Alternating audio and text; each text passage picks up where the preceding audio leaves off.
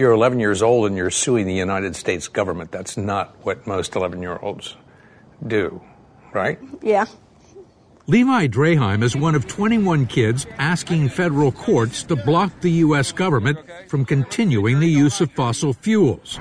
They say it's causing climate change, and they've amassed 50 years of evidence that's already forced the government to make some remarkable admissions. So you've got them with their own words. It's really the clearest, most compelling evidence I've ever had in any case I've litigated in over 20 years. When that train hit the switch and came in on top of us, you could see where it rocked. My God, no.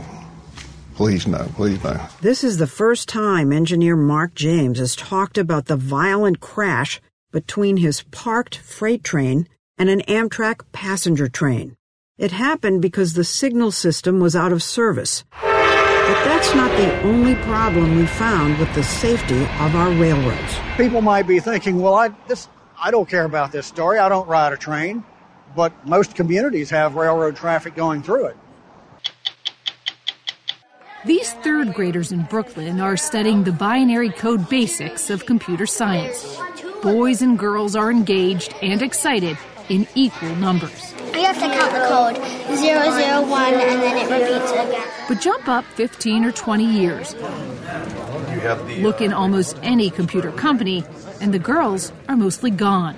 It's men, and more men. It's a chicken-egg problem. There's not enough women going into the field, and because the field is so male-dominated, it doesn't make women comfortable, and both problems hurt each other. I'm Steve Kroft. I'm Lesley Stahl. I'm Scott Pelley. I'm Anderson Cooper. I'm Sharyn Alfonsi. I'm Bill Whitaker. Those stories tonight on 60 Minutes. What's your next adventure? Everyone deserves a chance to do what they love. Pacific Life helps you reach financial goals while you go after your personal ones. Plans change over time, and your financial solutions can too. Pacific Life has a variety of financial solutions that can help you complement your life goals and passions while managing the uncertainties. Backed by more than 150 years of experience, you can count on Pacific Life to be there so you can go out and keep living your best life. Pacific Life is one of the most dependable and experienced insurers in the industry and has been named one of the 2019 World's Most Ethical Companies by the Ethisphere Institute. The freedom to go after whatever is next for you? That's the power of Pacific. Ask a financial professional about how Pacific Life can help give you the freedom to do what you love, or visit www.pacificlife.com.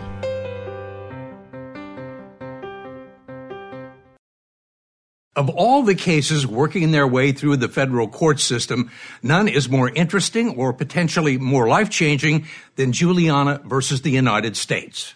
To quote one federal judge, this is no ordinary lawsuit. It was filed back in 2015 on behalf of a group of kids who were trying to get the courts to block the U.S. government from continuing the use of fossil fuels. They say it's causing climate change, endangering their future, and violating their constitutional rights to life, liberty, and property. When the lawsuit began, hardly anyone took it seriously, including the government's lawyers, who have since watched the Supreme Court reject two of their motions to delay or dismiss the case. 4 years in, it is still very much alive, in part because the plaintiffs have amassed a body of evidence that will surprise even the skeptics and have forced the government to admit that the crisis is real. The case was born here in Eugene, Oregon, a tree hugger's paradise and one of the cradles of environmental activism in the United States. The lead plaintiff, University of Oregon student Kelsey Juliana, was only 5 weeks old when her parents took her to her first rally to protect spotted owls. Today, her main concern is climate change, drought, and the growing threat of wildfires in the surrounding Cascade Mountains. There was a wildfire season that was so intense, we were advised not to go outside. The particulate matter in the smoke was literally off the charts. I mean, it was so bad, it was past severe in terms of danger to health. And you think that's because of climate change? That's what scientists tell me. It's not just scientists. Even the federal government now acknowledges in its response to the lawsuit that the effects of climate change are already happening and likely to get worse, especially for young people who will have to deal with them for the long term. How important is this case to you? This case is everything. This is the climate case. We have everything to lose if we don't act on climate change right now. My generation and all the generations to come. Okay, here we go. She was 19 when the lawsuit was filed and the oldest of 21 plaintiffs. They come from 10 different states and all claim to be affected or threatened by the consequences of climate change. The youngest, Levi Draheim, is in 6th grade. You're 11 years old and you're suing the United States government. That's not what most 11-year-olds do, right? Yeah. He's lived most of his life on the beaches of a barrier island in Florida that's a mile wide and barely above sea level. What's your biggest fear about this island? I fear that I won't have a home here in the future. That the island will be gone? Yeah, that the island will be underwater because of climate change. So you feel like you've got a stake in this? Yes. The Department of Justice will... The plaintiffs were recruited from environmental groups across the country by Julia Olson, an Oregon lawyer and the executive director of a nonprofit legal organization called Our Children's Trust. She began constructing the case 8 years ago out of this Spartan space, now dominated by this paper diorama that winds its way through the office. So what is this? So this is a timeline that we put together to really... It documents what and when past U.S. administrations knew about the connection between fossil fuels and climate change.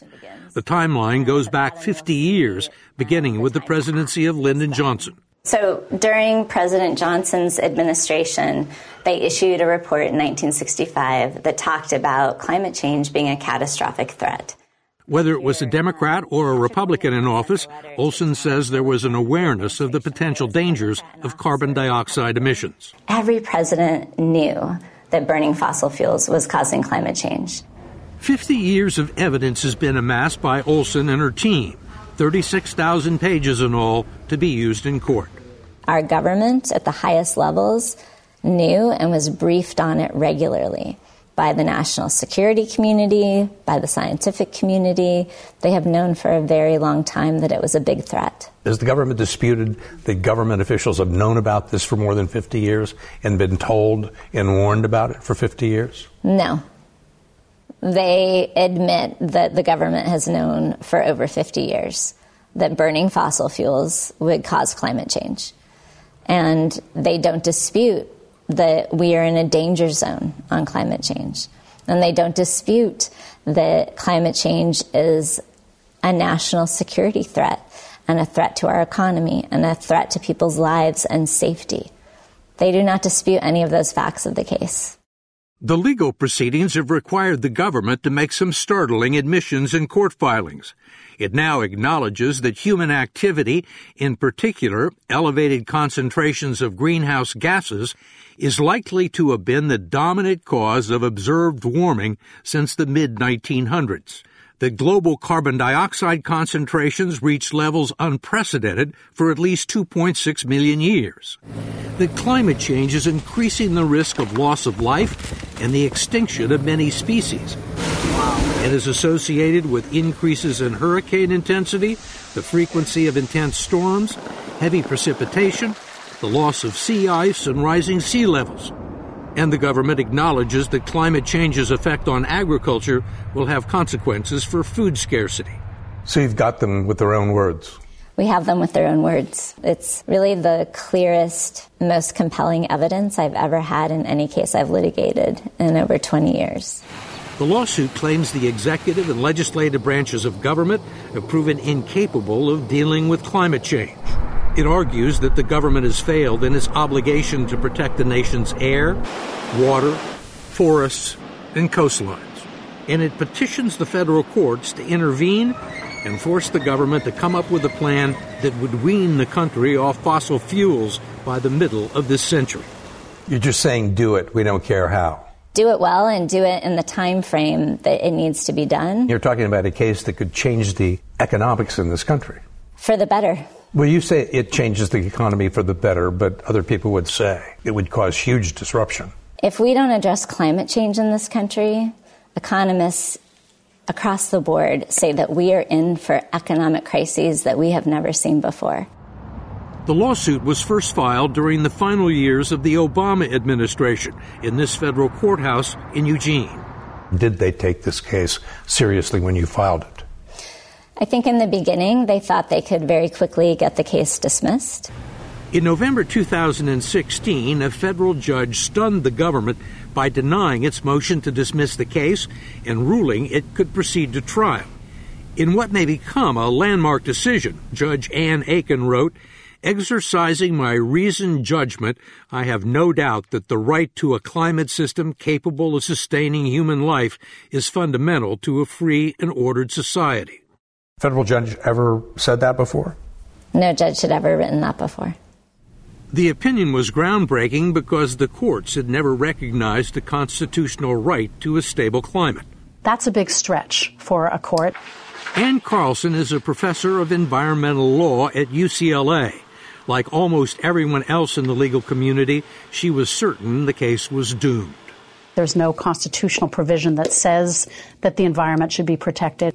Why is the idea that the people of the United States have a right to a stable environment such a radical idea? Well, I think that Judge Aiken actually does a very good job of saying it's not radical to ask the government to protect the health and the lives and the property of this current generation of kids. Look, if you can't have your life protected by government policies that save the planet, then what's the point of having a constitution? How significant is this case?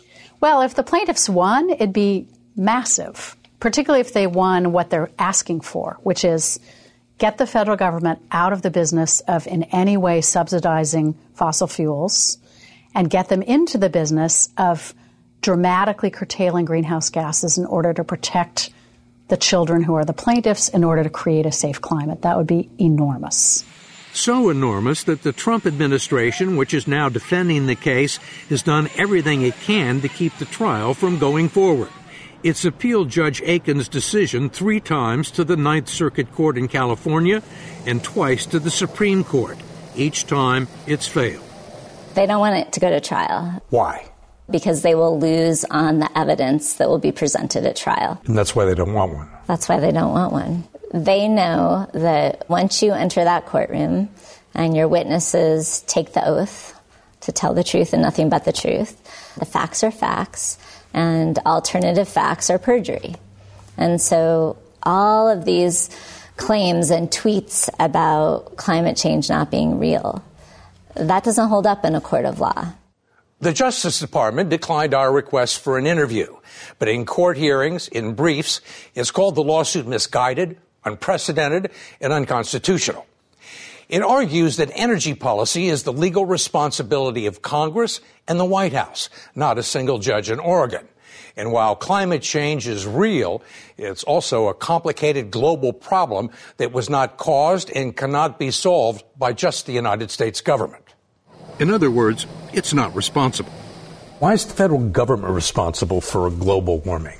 I mean, it doesn't produce any carbon dioxide. How are they causing it? They're causing it through their actions of subsidizing the fossil fuel energy system, permitting every aspect of our fossil fuel energy system, and by allowing for extraction of fossil fuels from our federal public lands. We are the largest oil and gas producer in the world now because of decisions our federal government has made. What about the Chinese government? What about the Indian government? Clearly, it's not just the United States that has caused climate change, but the United States is responsible for 25% of the atmospheric carbon dioxide that has accumulated over the many decades. Julia Olson is confident they're going to prevail in court. Ann Carlson and most of the legal community still think it's a long shot. But she says she's been wrong about this case every step of the way. Courts have asked governments to do bold things. The best example would be Brown versus Board of Education, when the court ordered schools to desegregate with all deliberate speed. So there have been court decisions that have asked governments to do very dramatic things. This might be the biggest. You've been stunned by how far this case has gotten. Well, why has it gotten so far? I think there are several reasons this case has actually withstood motions to dismiss. I think the first is that the lawyers have crafted the case in a way that's very compelling. You have a number of kids who are very compelling plaintiffs who are experiencing the harms of climate change now and will experience the harms of climate change much more dramatically as they get older. I think the hard question here is the law. The next oral arguments in Juliana versus the United States are scheduled for June in Portland, but whatever happens next will certainly be appealed. 2,000 miles away, in the aptly named town of Rayne, Louisiana, the family of one of the plaintiffs, 15-year-old Jaden Foytlin, is still rebuilding from the last disaster in 2016 that dumped 18 inches of rain on Rayne in southern Louisiana in just 48 hours. That's just something that shouldn't happen. You can't really deny that climate change has something to do with it, and you can't deny that it's something that we have to pay attention to. I'm not sure if most of Louisiana, of South Louisiana, is going to be here. That's just a really big worry of mine. For the foreseeable future, it's impossible to predict when and how the storms and the lawsuit are likely to end.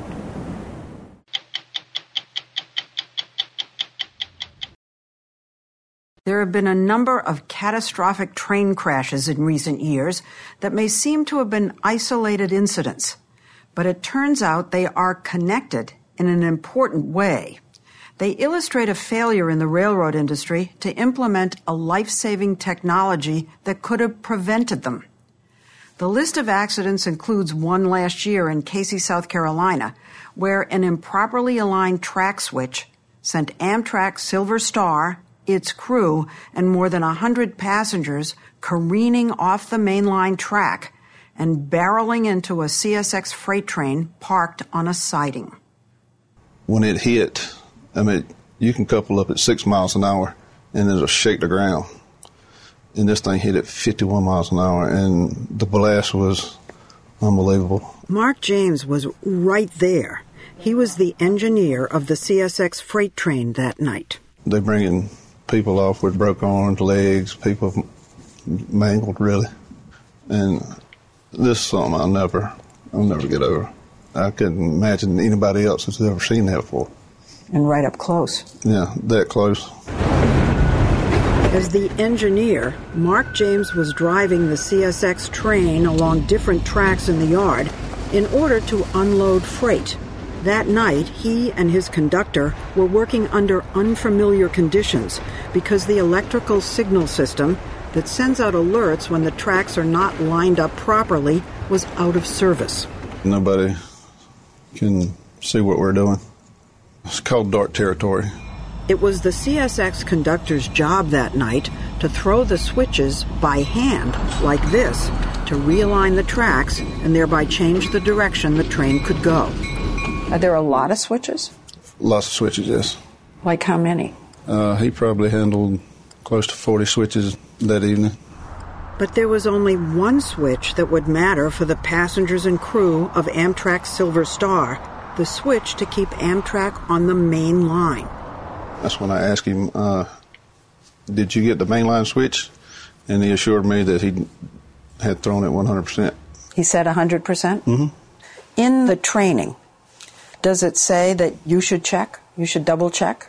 No. There's no way I can get off the locomotive and go check every switch he throws. Then we'd get nothing done. But you had a feeling. Yeah, I did. I asked him multiple times. I trusted him that he had gotten the switch back. At that moment, southbound Amtrak 91 was bearing down on that mainline switch. Mark James says he had gotten off the train to stretch his legs. I get down and I'm expecting these headlights, very bright, coming to go on past us. And then I see, you could tell when that train hit the switch and came in on top of us, you could see where it rocked. My mind was just crazy. I didn't, oh my God, no. Please no, please no. A surveillance camera near the tracks captured the Amtrak train as it went under a bridge and slammed into the stationary CSX train. And it was just tearing the locomotives up, and it went up over and turned over that way. And there was nothing left of where I was sitting, and I thought my conductor was dead. Was he sitting right at the point of impact? As the collision was happening, somehow he made it out the back door. Wow. So I'm talking to him. He's in shock. He's sitting there saying, I know I got that switch back. I know I got that switch back. This is what was left of the other train's locomotive. That Amtrak train's engineer and conductor were killed. One of the passenger cars folded in half. More than 90 people were injured. It only took about 7 seconds from the time that it hit this switch, and it collides with the stationary CSX. Robert Sumwalt is the chairman of the National Transportation Safety Board, which is investigating the crash. What if that CSX train had toxic chemicals in it? Well, we've certainly seen accidents with toxic chemicals on board where a switch was left in the wrong position. Right here in South Carolina, in fact. It was just over 50 miles away in Graniteville, where a Norfolk Southern freight train derailed in 2005, leaking tons of chlorine gas, killing 9 people and leaving 554 with respiratory injuries. And the town has never been the same, as I understand it. Well, that's right. So people might be thinking, well, I don't care about this story. I don't ride a train. But most communities have railroad traffic going through it. Every day you get some of the locomotives loaded with everything. They heading that way, and they moving 60 miles an hour, too. Albert Linden owns an electrical contracting business next to the crash site in Casey, South Carolina. It was his surveillance camera that captured the accident. That's how fast it was going. That's how fast it was going? Yes, ma'am. These tracks are in horrible shape. Had you ever seen any other accident, any derailment? Yes, ma'am. It's quite frequent. It's frequent? In the last 10 years, there's probably been 7, 8 of them. They forgot to flip the switch and derailed them in here. The same thing? Yes, ma'am. Forgetting to flip the switch. And you're just sitting here watching this unfold before your very eyes. It's a common occurrence. But those didn't involve the lives of more than 100 passengers who, along with engineer Mark James, were counting on the CSX conductor to make sure the tracks were pointing in the right direction for Amtrak to pass through. Is there anything that you should have done that you didn't do? No. Nothing. I can't see what my conductor's doing. I have to trust him. We have to work together. And I did trust him. And he's human. He made a mistake. What if we told you that mistakes like that, human errors, can be caught and crashes prevented by a technology that was supposed to be in place by now? Congress mandated that most of the country's major railroads install the technology by 2015. In a complex arrangement, Congress extended that deadline first to 2018 and now again to 2020. The technology is called Positive Train Control, PTC. It's a computerized system that uses technology like GPS and Wi-Fi to transmit information from sensors and signals installed along the tracks to and from the trains. It amounts to an automatic braking system. Step extra 835, engineer to conductor, over. Pat Desir, an engineer for the Southeastern Pennsylvania Transportation Authority, demonstrated how the system works. This is the speed limit, and this is what you're going at the moment. Exactly. Okay. It enforces my speed. So it can stop the train, but it can also slow you down to keep you at the right speed. See, right now we're supposed to be doing 25 miles per hour. All right, I'm going to go above it, and I'm going to show you how PTC works. Okay. All right, I'll get to about 28 miles per hour, and I'm bringing it up. Feel how fast we're going? And now, and we received the penalty brake application. Put the train to a complete stop. Whoa. This commuter railroad was one of the first to install the equipment, but others have been slow to follow. And that has led to deadly consequences. The PTC mandate was imposed after a crash in Chatsworth, California that killed 25 people. Since then, there have been 22 crashes, killing a total of 29 people and injuring more than 500. Yes, this is 911. I'm on the train from Tacoma. We just crashed. 100 people are hurt. If PTC had been installed, this derailment a year ago in Washington state, when Amtrak 501 was going twice the speed limit, wouldn't have happened. The train is hanging off the overpass. There's bodies laying everywhere. And this crash in 2015, when an Amtrak train was going too fast in Philadelphia, wouldn't have happened either. The major railroads, including CSX and Amtrak, each own miles of their own tracks, and their trains ride on each other's tracks. To make matters more complicated, they're installing different PTC systems and have to make them compatible with the other companies that ride on their tracks. They've also been stymied by software and equipment challenges and regulatory hurdles. As of today, only 10% of the mandated railroads have fully implemented PTC. It seems so obvious. It just seems so urgent that it's just almost unfathomable that it doesn't get done. And that's why the NTSB is just flabbergasted that we still don't have it more than 10 years after Congress mandated positive train control. One issue has been the Federal Railroad Administration, FRA, the railroad's regulatory agency, criticized in government reports for not vigorously enforcing the PTC mandate. We tried to talk to the agency, but they declined our interview request. Its handling of PTC has been a source of frustration for Robert Sumwalt of the NTSB. The regulatory agency, the Federal Railroad Administration, are they just not doing their job? Well, we have issued recommendations to the FRA, and they've not acted upon those. Why are they so lenient with the railroads? Somebody told us that in his opinion, that they're captive to the railroad system, to the industry. The regulator needs to step up to the plate and do their job and regulate. Who's responsible? Ultimately, it's up to the railroads to put this system in place.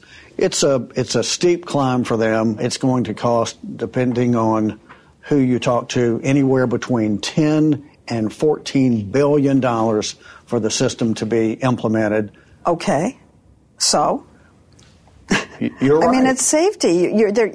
They have people's lives in their hands. Yes, and we're confounded by that as well. And for every day that goes by, we are at continued risk. When there's a train crash involving Amtrak, it usually pays the damages. But because it is largely funded by the government, that means the taxpayers pay. We have learned that Amtrak agreed decades ago in secret indemnity contracts to be responsible for damages, even if the freight company is at fault and the accident occurs on the freight company's tracks. The freight company in the South Carolina crash, CSX, declined our interview request, but sent us a letter saying it has already spent $2.5 billion on PTC, and that the crash was the result of human error and violations of long-standing operating procedures. CSX fired both the conductor and engineer Mark James. Are you fighting this? Yes. Are you challenging the firing? Yes. There's nothing I could have done to prevent the accident.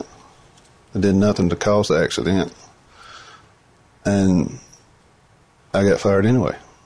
James is unemployed. He's raising a teenage daughter and is facing large medical bills for PTSD. You can't sleep at night. You know, if you wake up, this is in your head, you might... Still? Yeah. And nightmares, visions, like in loud noises. Like a soldier? Yeah. In your opinion, is train travel safe? No. Would you put your daughter on an Amtrak train? No. I wouldn't get on one myself. Amtrak, which declined our interview request, sent us a statement saying it has made substantial strides on implementing PTC.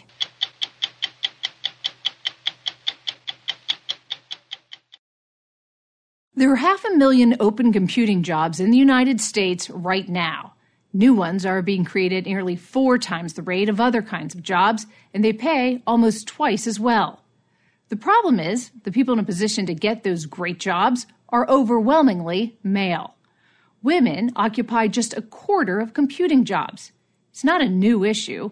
Companies, universities, and foundations have spent years and millions trying to attract women to tech. But the number of women majoring in computer science has actually declined. We wondered why those efforts have failed and found one group that may have a chance to finally crack the code. What is the activity going to be about? Binary code. Beautiful. These third graders in Brooklyn are studying the binary code basics of computer science. Boys and girls are engaged and excited in equal numbers. We have to count the code 001 and then it repeats again. But jump up 15 or 20 years. Look in almost any computer company, and the girls are mostly gone. It's men, men, and more men. Boys and men, the numbers are moving up. We are getting a lot more into computer science. But with women and girls, it's going down. Bonnie Ross is a corporate vice president at Microsoft. Morning. And runs its video game studio that produces the blockbuster game Halo. As a rare woman in a tech sector leadership position, she's determined to recruit more women for her team. And many times there's not even a way where I could bring a woman into a specific job because the candidates are just not there. You can't find them. Can't find them. Is it that you're not looking hard enough or they're just not there? They're just not there. On the day we met her, she told us there were 4,000 current job openings at Microsoft alone.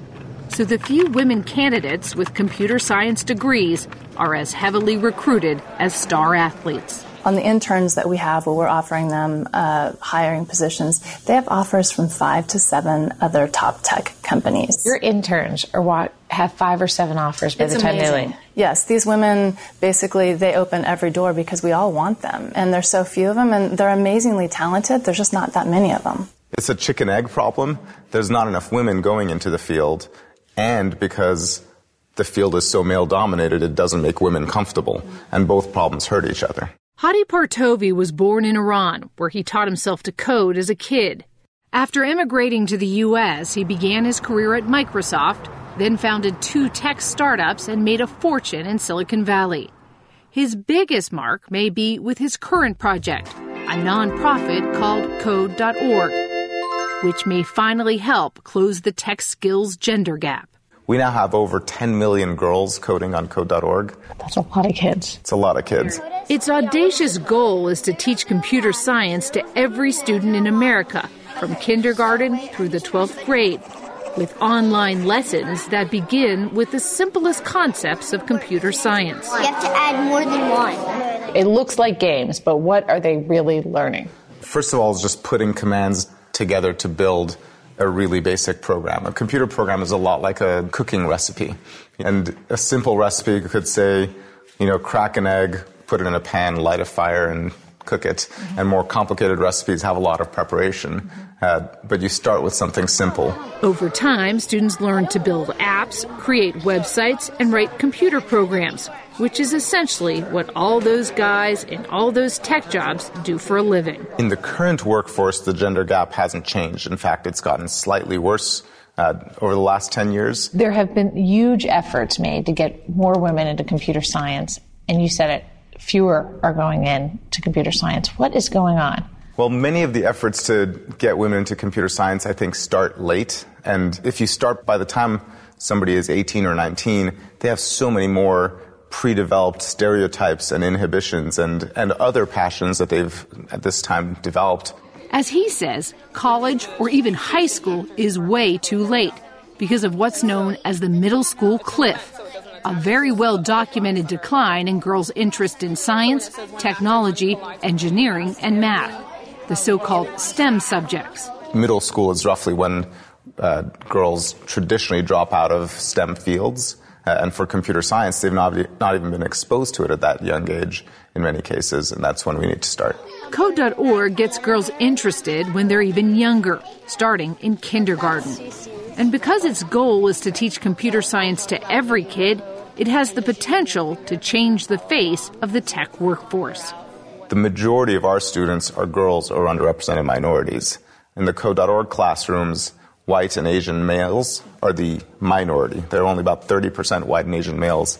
70% are girls or black or Hispanic or Native American students. Is that by design? That's totally by design. We started this to basically equalize things, and we're almost at perfect population balance in our classrooms. Wow. One of the biggest challenges Code.org has faced is finding enough teachers for all those classrooms.